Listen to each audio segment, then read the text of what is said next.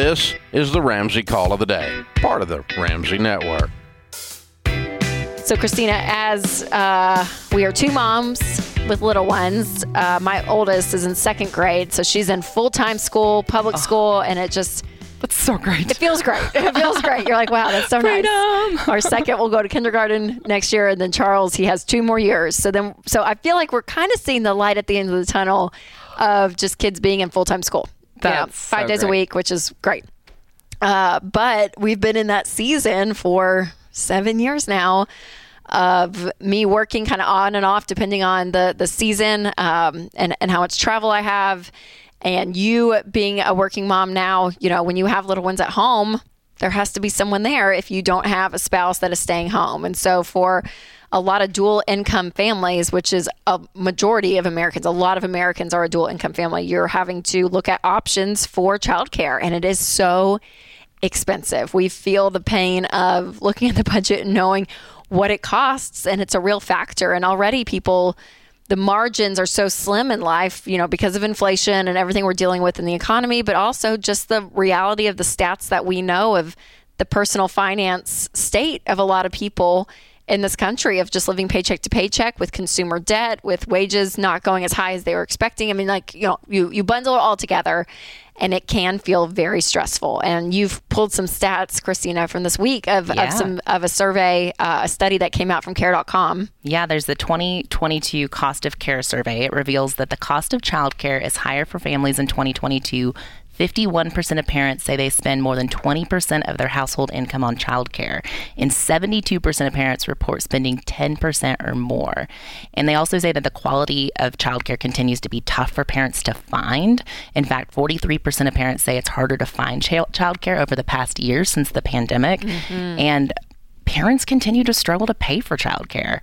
59% are more concerned about childcare costs now than a year prior, which is driving significant changes such as taking a second job, reducing hours at work, changing jobs, and leaving the workforce entirely. So it's such an important thing to talk about because I think a lot of people feel like they're struggling in this alone. They feel kind of overwhelmed and just kind of trying to trudge through it. But I mean, obviously, we want to give hope and encouragement. We've been there. I mean, for our family personally, I have a 1 and 4-year-old. We've tried so many different forms of childcare, from Parents' Day Out programs to full-time childcare to having a nanny. It's a lot to kind of process. And I think it's so important to just bring these conversations to light because in my field, I've been talking about college for years and paying for college. And I see so many families stressing out about paying for college.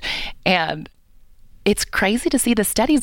The average cost of childcare per year for preschool is similar to the cost of in-state tuition at a public university. Yeah, which is wild. It's wild. Okay, what's the average public university right now? Tuition? It's just under $10,000. Just under $10,000 a year. And that's what we're seeing with childcare happening, which is, yeah. So if you're feeling that pull, that's a real pull. Like if you're feeling that stress and that anxiety, that is a real thing to talk about and discuss and to be super strategic and intentional with. That's right. And just like anything else in the budget, looking to see, okay, where are the ways that we can cut if we can? What are the different options out there that we may have to plug into different than we had to 3-4 years ago, because life has changed, and depending on your job, your financial situation, this may be an area in your budget where you say, okay, what if we look at some different options that actually may be able to save us what we're paying now, which possibly could help. So there's a lot of different options out there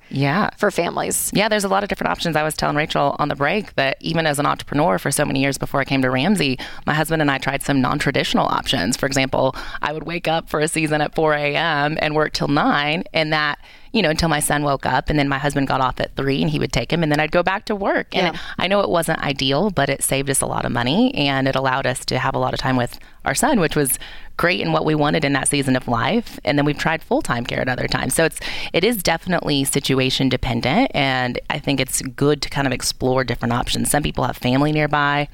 Some people have, friends that maybe do a nanny share. There's just so many different options versus immediately signing up for that expensive daycare that's like around the block from you. For sure. Yeah, the nanny share thing is huge. I know a few friends that do this, and it is helpful if you're able to split because you're able to go a third, right, of the cost of what you would normally pay if you can get two other families with you, if it is something like that. And sometimes it's more convenient. Like for some people, they're looking at a 15, 20-minute commute to put their kid in a certain program versus a nanny share might be with your neighbors, where all you have to do is like walk across the street to take your child to share the nanny with, your neighbors across the street. Yeah. And then there gets to be a point too, Christina, we've talked to women on the show too, that after paying for childcare or even the commute from where they're working, if they're working outside the home to somewhere else, to this, that they just say, gosh, it's easier for me just to go part-time and that I work 2 days a week and take that cut because of what we're saving in childcare and in commute and gas, all of it. So it is so dependent per family situations and everything. But it's a huge part of people's budget and both of our budgets that we see when it comes to being a mom and working. And so, it can be stressful. Yeah. And then also it's just important for people to explore different options that can like help with those costs. Some employers now are offering benefits for childcare. And so that could be a good conversation if you're looking into a new job. If you have a job and your benefits are pretty generous, see if that's available. And if it's not, are they willing to negotiate that into your package? Because every little bit helps. If you can get an extra $5,000 to $10,000 a year to help with that, then that's amazing. And also talk to your HR department. Some employers offer dependent care accounts, which then you can pay for your daycare in pre-tax dollars, which is obviously going to be a great savings. So just being really intentional to see what options are out there, what could possibly, what am I not thinking about? Are there any options outside of the box that could really make our lives easier and help our budgets? Yeah, for sure.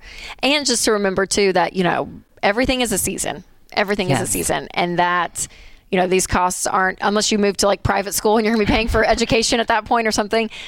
Kids are expensive, but if you're looking at it, or at least I am, I'm like, okay, in my head, the amount of years that they're home and the days I'm working when I need help versus when they're going to be full-time in school, right? Like that's a season. So it's not going to be that forever expense, that daycare, even though that expense can move too if you pay for a private school, elementary school or something.